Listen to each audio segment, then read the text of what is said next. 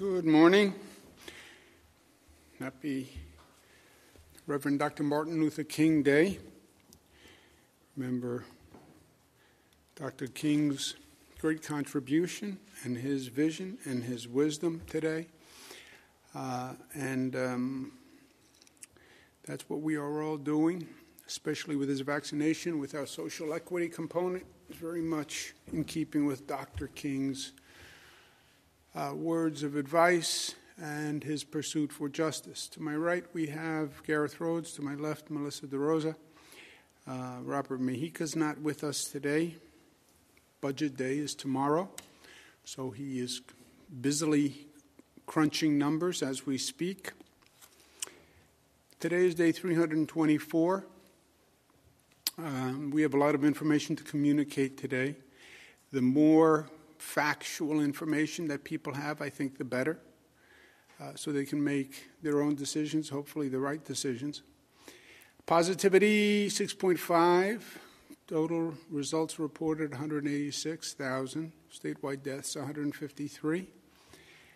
Somebody mentioned to me, they said, well, when you say the death number, you tend to go past that number quickly.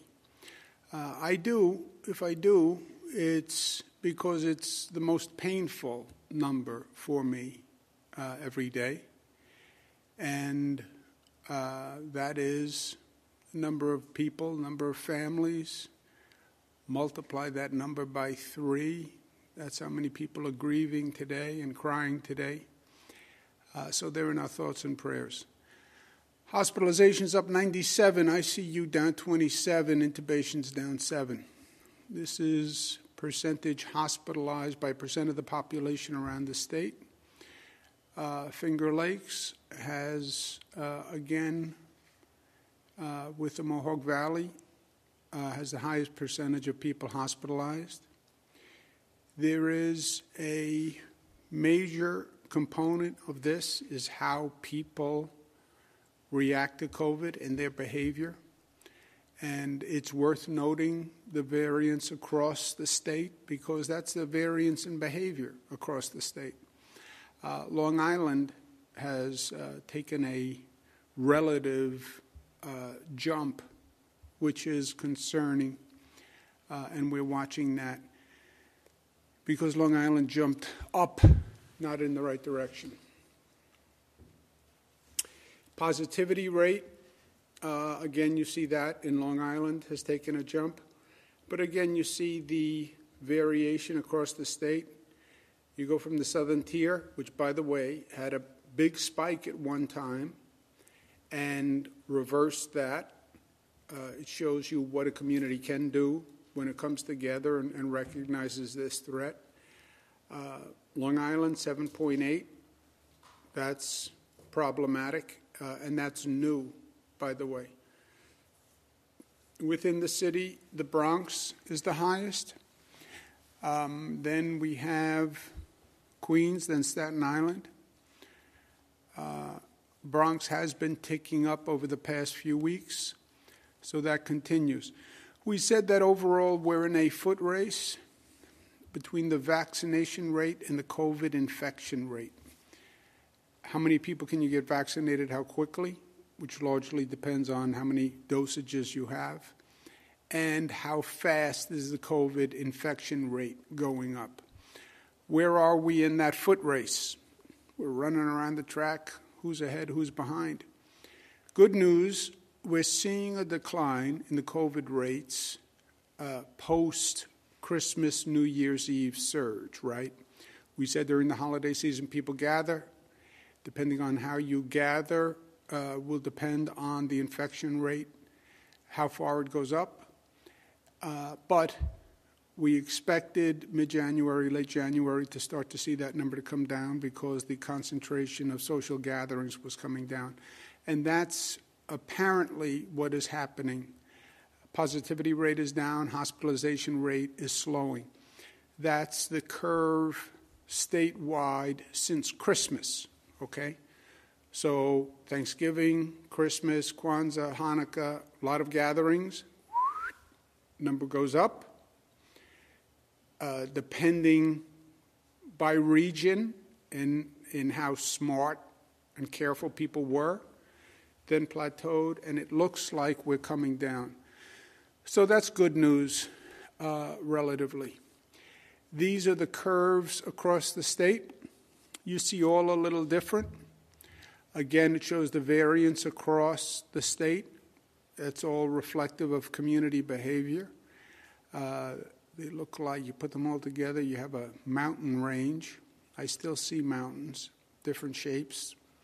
But they all went up, and they're all coming down, some at faster rates. Some went up higher than other places, and they're coming down at different rates.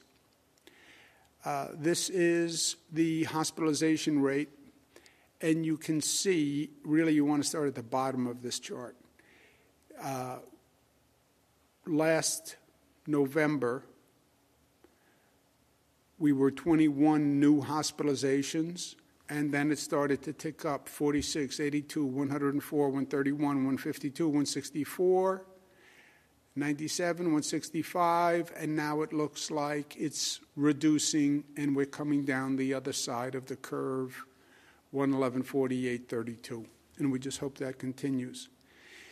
Here's the issue. People have been a little loose with the discussion of a second wave. First wave was the spring. The second wave was not a holiday surge. Second wave originally came from the 1918 flu pandemic, which had one strain, and then after that strain, there was a second strain, and the second strain did more damage than the first strain. We have not seen a second strain. People started to call the holiday surge a second wave.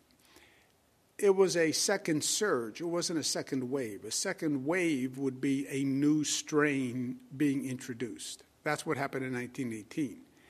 That's what we are afraid we're seeing now. A new strain which could cause a second wave. That's what the UK strain is all about. CDC says over the weekend, we're afraid the UK strain will be the dominant strain in March. That would be a second wave because the UK strain is much more contagious than the first COVID strain. There's then a South African strain, which they're studying now and they're concerned about. There's now a Brazilian strain, which may actually be worse than the South African strain or the UK strain. Any of these three strains could be a second wave.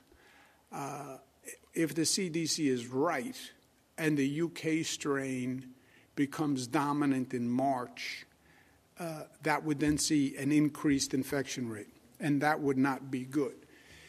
I still don't understand how the CDC and the federal government can project or anticipate an action but do nothing. If you know there's a UK strain, if you know there's a South African strain, if you know there's a Brazilian strain, why don't you do something? Why don't you stop those people from coming here? We went through this last spring, China to Europe to the United States. We then went through it with the UK strain. 120 countries banned people from the UK or required testing. The United States did nothing. Now they're talking about a South African strain, a Brazilian strain, but then why are you still allowing people to just fly into this country? And then it's too late. Once somebody comes from Brazil with the Brazilian strain, you're off to the races, and we know that. In terms of vaccination rate, the good news is more and more New Yorkers are getting vaccinated. We're over 1 million doses totally administered. Most people, overwhelming majority, of first doses, but 21 days later, people are starting to get the second doses. The healthcare system has ramped up aggressively, and we have been very aggressive in our efforts to have the healthcare system ramp up. This is a new activity. I understand that. But life is in the doing. And you see week 1, week 2, 3, 4, 5. Feels like we've been at it for a long time, but it's only been 5 weeks. But you have a tenfold increase in the number of vaccines that are being done. We still have uneven performance, not surprising, because you have hundreds of facilities doing this. And you have population differences, and you also have performance differences. Whenever you ask 100 facilities to undertake a new and challenging activity, some are going to do better than others. That's life. Not all facilities are the same. And not all regions of the state are the same.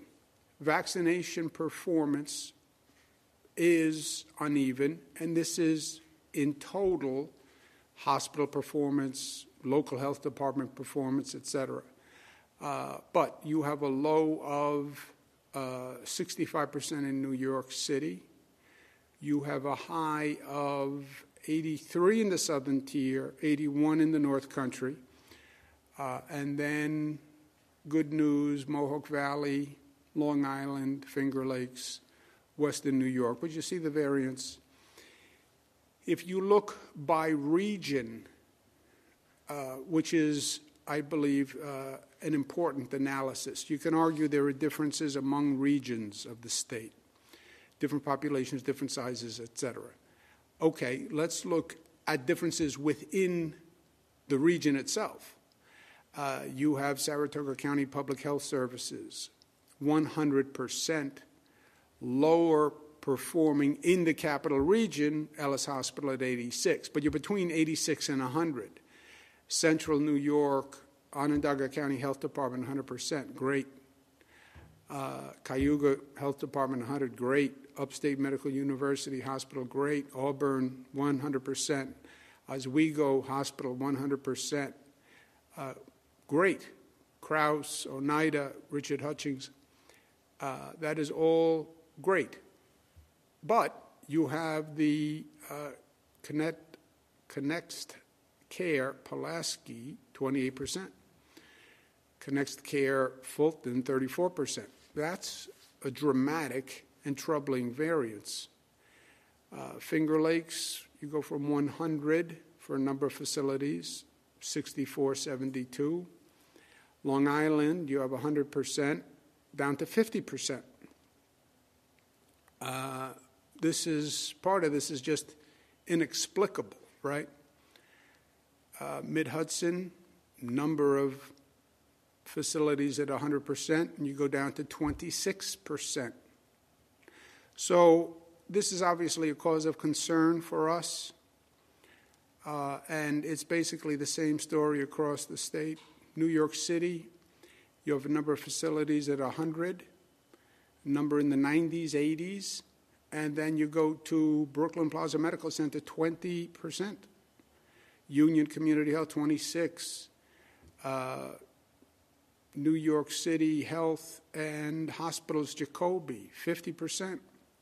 New York City Health and Hospitals, Morsania, 50%. So the variance is obviously problematic. North Country, the range is only 100 to 88. Good for the North Country. Southern tier, 100 to 62. Western New York, 82 is the low performing in Western New York. For the lower performing facilities, we are going to give them less, if any, of the new allocation.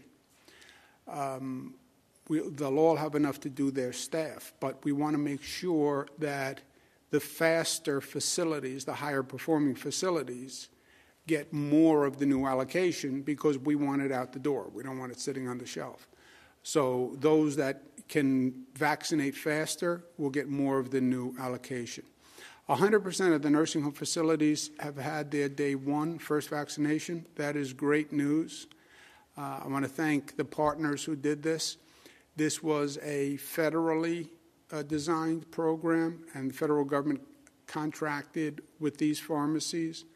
But this has been getting 100% of the nursing homes done is a big deal. Even there, you see, this is long-term care facilities, you see a variance in the number of staff, especially, that has been willing to be vaccinated. And sometimes the declaration rate in some facilities is double what it is in other facilities. We had set aside 225,000 doses for long-term care. 105,000 have been used. 120,000 remain. We're going to reallocate those that are unused in the long-term care facility program to the state program, but we'll make sure that the residents who want to take it and the staff who want to take it, we will reserve their doses. But any unused doses, we're going to reallocate to the main program. We've set up a number of state sites, which are large mass vaccination sites, which have been going well. We have 5 open, and we're going to open 8 additional mass vaccination sites this week.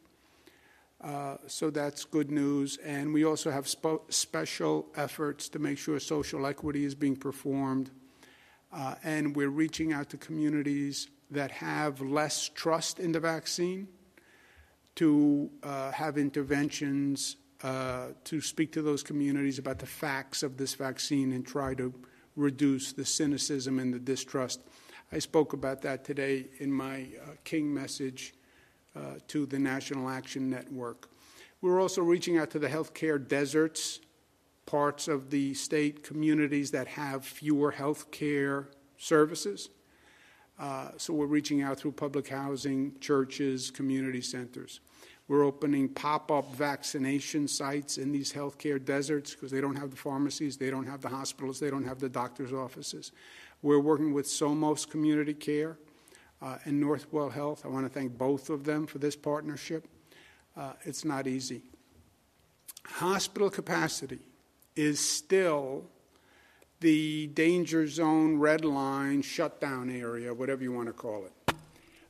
All these discussions, microclusters, yellow zones, orange zones, when the hospital capacity is endangered, that's when we have to go to full shutdown. Well, the numbers are coming down. Yes, the numbers are coming down. If the UK strain hits, if the Brazilian strain hits, if the South African strain hits, you can see those numbers turn around, right? So deal with today, anticipate tomorrow. Yes, the numbers are coming down today. If we have a second wave by a new strain, you'll see that number go back up. Unvaccinated doctors and nurses are still a problem. You put unvaccinated nurses and doctors together with a second wave, that should keep us all up at night. When we talk about hospital capacity, it's not that hospitals are running out of beds or equipment. Hospitals are running out of staff. That's what's happening. And if the staff gets sick, then the number of eligible staff comes down. That's what we're concerned about. That's why they were prioritized nationwide in receiving the vaccine. So, because they're exposed more, and if they get sick, they could be a super spreader, and if they get sick, then the hospitals are in trouble. So, recognizing that priority is still important. I get the overall dynamic that we now have about half of the eligible people in the state on the approved list to receive the vaccine, but we still have to take care of the 1A priority. We're only at 60% of nurses and doctors statewide. And remember, herd immunity was supposed to be 70 to 90%. And again, you have a variance across the state by what percent of healthcare workers, hospital workers, have been vaccinated. And you have, again, the variance by region. Across the state, 95% Cayuga Medical Center at Ithaca, great job. New York Presby Hospital, Columbia Presbyterian Center, 93%. Presby Lower Manhattan Hospital, 90%. Maimonides, 89%. New York Presbyterian Hudson Valley, 89%, 87%, 86%.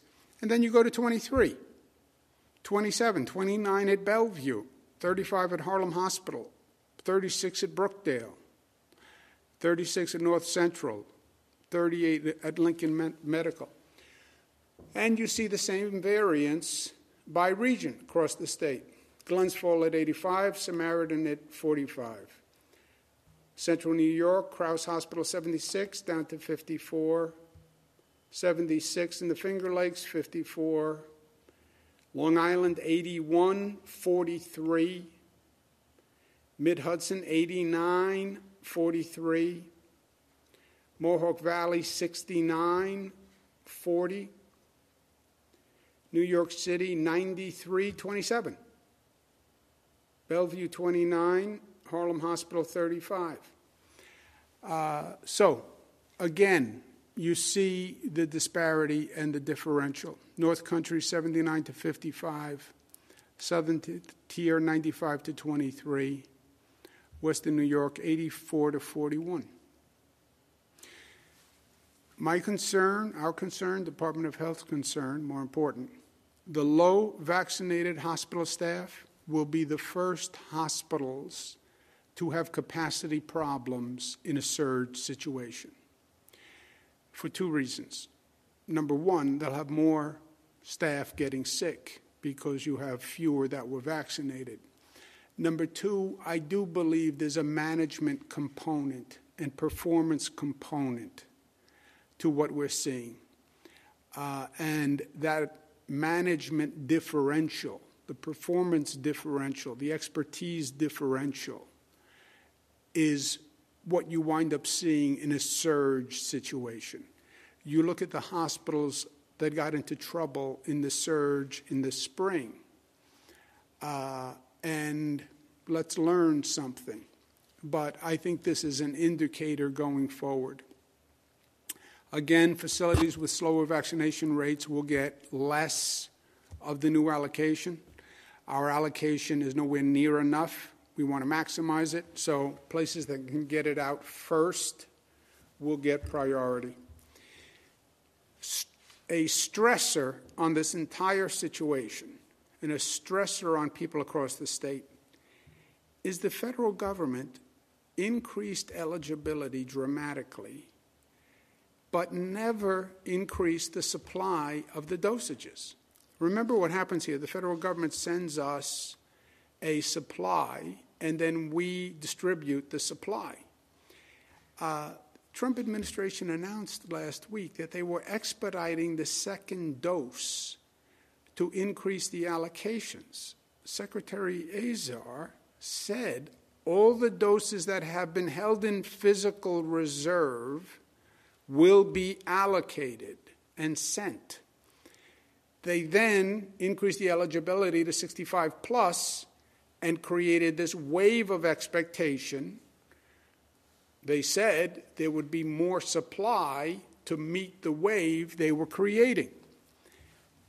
That was not true. And now they did a total 180 on whether or not there's going to be any more allocation. And as a matter of fact, they say there's not going to be any more allocation. And when you look at what we've been getting, it hasn't gone up. If anything, it went down. We had 169 the first week. We went up to 466, 273, 239, and 239. So there was no increase. But there was this tremendous increase in eligibility. So now you have 7 million New Yorkers chasing 300,000 vaccines a week. At that rate, it would take 6 months. The 300 goes down to 250. Now you're talking about 7 months to get the 7 million vaccinations done. Why did you raise that expectation? You tell me I'm going to be eligible for a vaccine. Great, I'm all excited. By the way, it's going to take 7 months to get to you. 7 months is a lifetime. So I'm not really eligible if there's no supply. It was a fraud. and you told me I was eligible, but you don't have a vaccine for me. So what was the point of it? I sent a letter to Secretary Azar that said, look, the problem was created by the federal negligence in the first place. You learned nothing. The handling of the vaccine has been incompetent up until now. And you actually increased the damage and anxiety by lying to the American people about what you were going to do. And you made a bad situation worse. You know, public confidence is very important now. And they created public chaos by this situation. The federal government is in control of the supply. They must increase the supply. Approve Johnson & Johnson, expedite that. Buy more Pfizer, buy more Moderna, buy more Oxford AstraZeneca. Do whatever you have to do to increase the supply. As a state, we're trying to do everything that we can. I sent a letter to the Pfizer Corporation today. Pfizer is technically not bound by any federal agreement because they did not get engaged in what the federal government called Operation Warp Speed, where they gave money to drug companies to expedite the vaccine. Pfizer is a private company. They produced it on their own. They can do what they want with it. I sent the president and chairman, Mr. Bourla, Dr. Bourla, a letter asking if New York could buy directly from Pfizer so we could increase our supply. Pfizer is a New York company.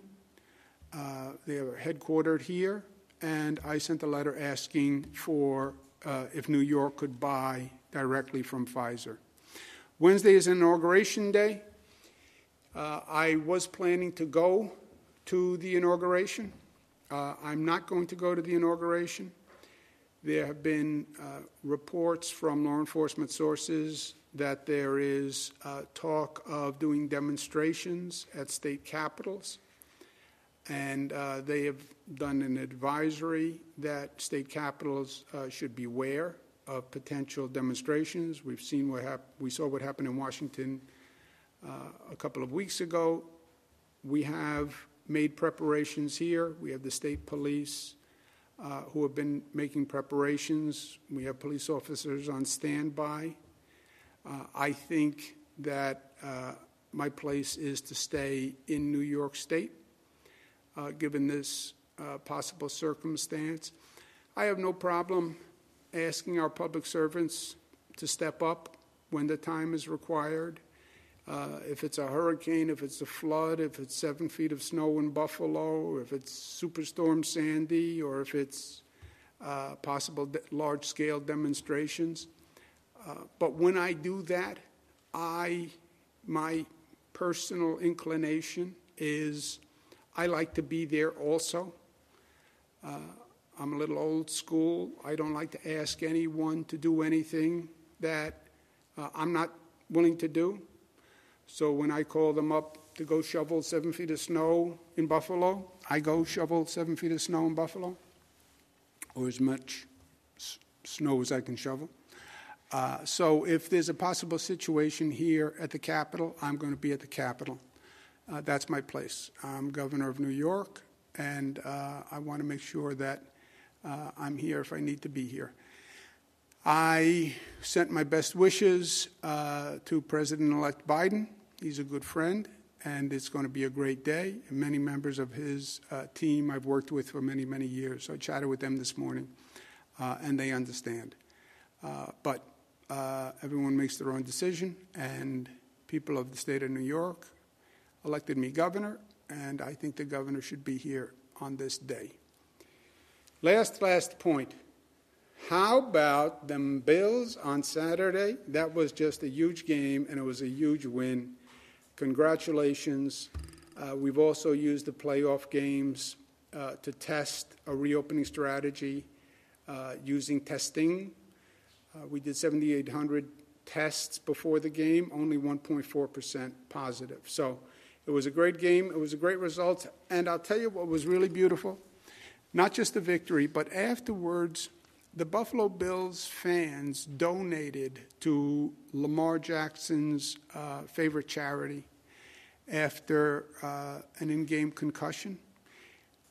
What a beautiful gesture by the people of Buffalo, the Buffalo fans. And that's what I mean when we talk about New York loving, right? We had New York tough. Yeah, but tough is not just tough. I know that's what people think about New Yorkers. It's smart, it's united, it's disciplined, and it's loving. And that was Buffalo Bills fans being loving, and I appreciate it. Operator, let's take questions, please. Thank you, Governor. If you'd like to ask a question, please use the raise hand function at the bottom of your window. We'll take a brief moment to compile the Q&A roster.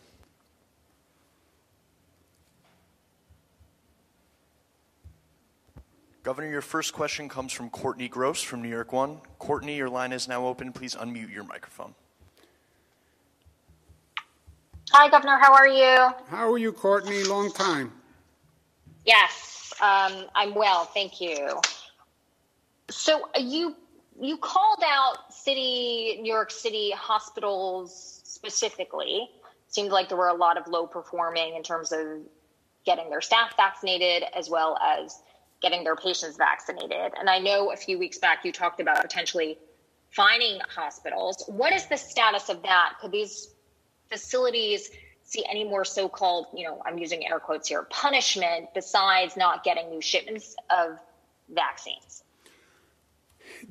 Courtney, you're from New York City, so you say I called out New York City. The Buffalo reporters will say I called out Buffalo. The Capital District reporters will say I called out the Capital District. I did the same thing at the briefing before. I didn't call out anyone. I gave New Yorkers the facts. Here are the statewide numbers. Here are the regions by numbers. This is how many allocations of their allocation. This is how many vaccines they've done. Of their allocation, this is how many of the nurses and doctors hospitals have done. Here are the high, here are the low. Here are the high, here are the low. And I did that for every region in the state, right? So there was no selectivity among regions. These are important allocations, and we want to make sure everyone is doing everything they can to get them out as quickly as possible. Number two, there is no negative consequence if you are a slower performing facility than of our precious new allocation. We wouldn't send it to the slower performing facilities, right? Once you know that some facilities get it out right away and some facilities take longer, you would send the precious few allocated dosages to the facilities that get those vaccinations performed faster. That's just common sense. Government doesn't have to be devoid of common sense, right? So it's common sense by government. Give those who vaccinate faster more of the new allocation.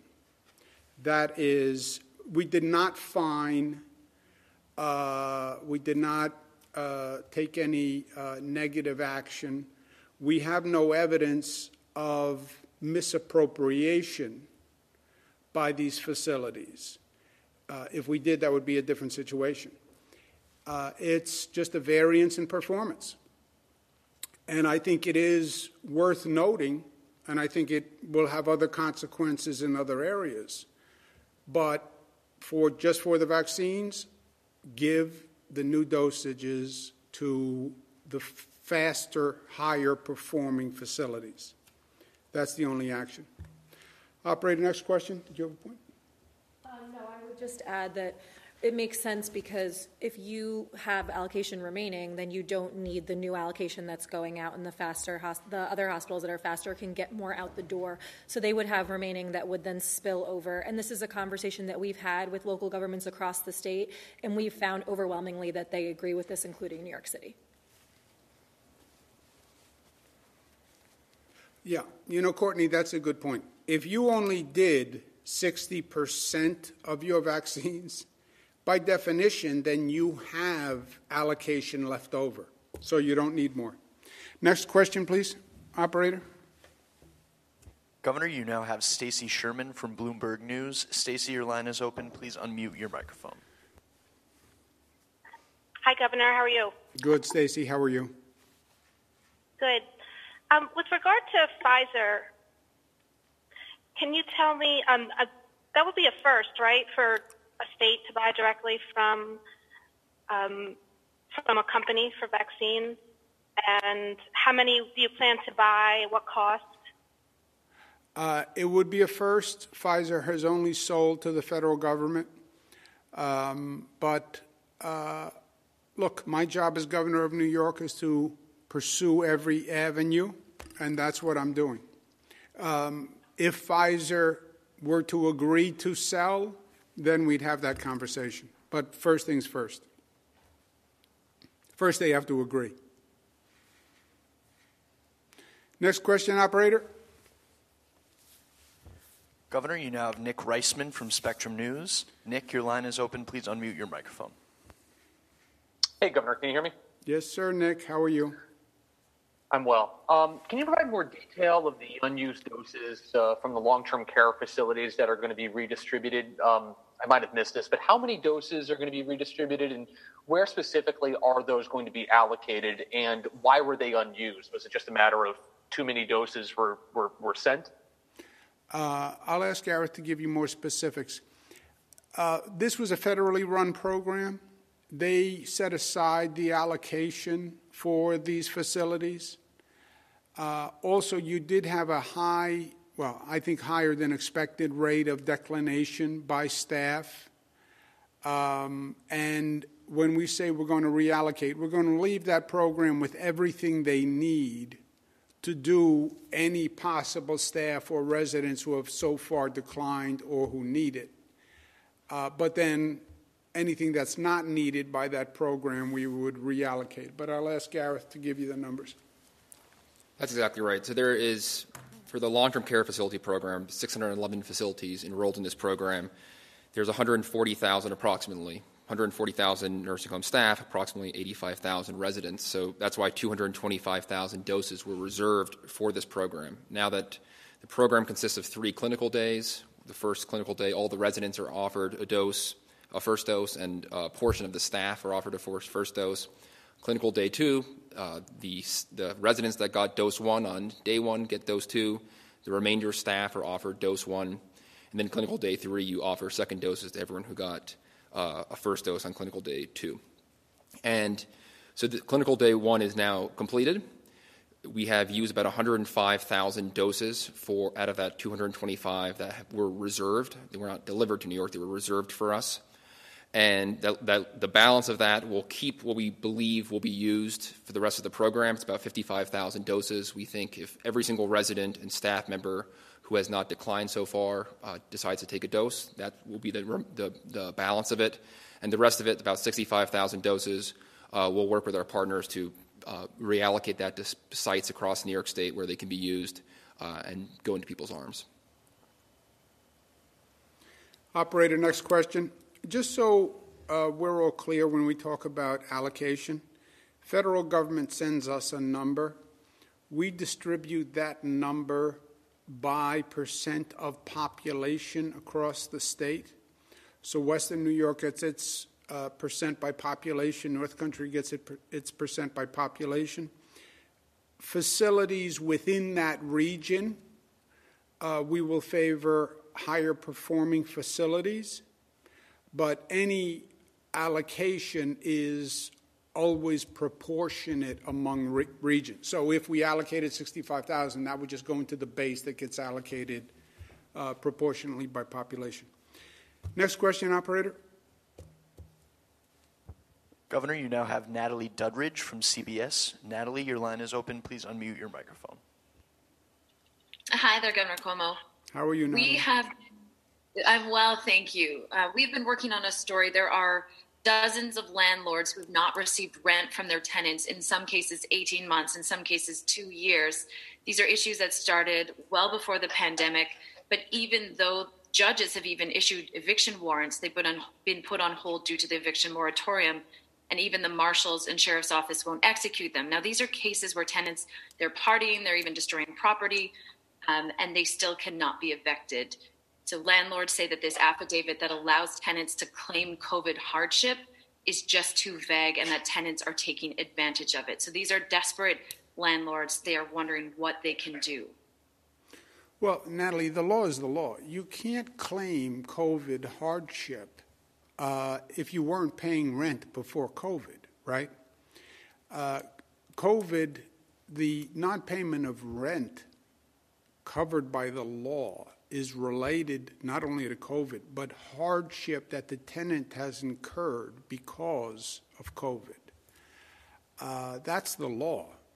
So, if a person doesn't pay rent for a different time period or for a different reason, the law just doesn't apply. You want to add anything on that? No. Yeah. One more question, operator. Governor, your last question comes from Juliet Papa at 1010 Wins. Juliet, your line is now open. Please unmute your microphone. Hey, good morning, Governor. How are you? How are you, Juliet? I'm fine, thank you. My question involves the strains that you're concerned about. Is there a different kind of test? How would you identify that, and what's the process? Does it take longer to identify people with the strains here in New York? Good question. And again, Juliet, when you talk about possible nightmares, this is like one of the big possible nightmares, right? Because we've been talking about this foot race between vaccinations and the infection rate, and we have the infection rate now coming down, vaccination rate going up. That's good news. Yeah, except if you have a second wave. What a second wave really means is a new strain. You already have the UK strain. Now they talk about a South African strain, a Brazilian strain. There's limited information on the Brazilian strain. There's conflicting information on the South African strain. They say the South African strain is as contagious as the UK strain, which is much more contagious than the current COVID-19 strain. There's different opinion on whether or not the South African strain is more lethal. The UK strain supposedly is not more lethal, but it is more contagious, and that's what the CDC said is going to be a dominant strain by March. We do test for these strains. We have found nothing besides the UK strain so far in New York. The tests are more elaborate because they have to do genetic sequencing. It takes the CDC something like 2 weeks to do a single test for the UK strain. We do it in about 40 hours at our state lab. I don't know how long the tests take for the Brazilian strain or the South African strain, but I know we're doing those tests also, and we haven't found either of those yet. The absurdity to me is, if you know it's out there, and that's why it's called the Brazilian strain, why are you letting people from Brazil fly here? South African strain. But then why are you letting people from South Africa fly here? I mean, once you say those words, why don't you do something about it, right? Common sense. What happened to common sense? I thought you were going to mention, Juliet, that the letter to Pfizer is the exclamation point in your question from last week, which was, can we buy directly? And I said we've been pursuing all options. I put it in writing for you. I'll see you guys tomorrow. Have a good day. Happy Dr. Martin Luther King Day.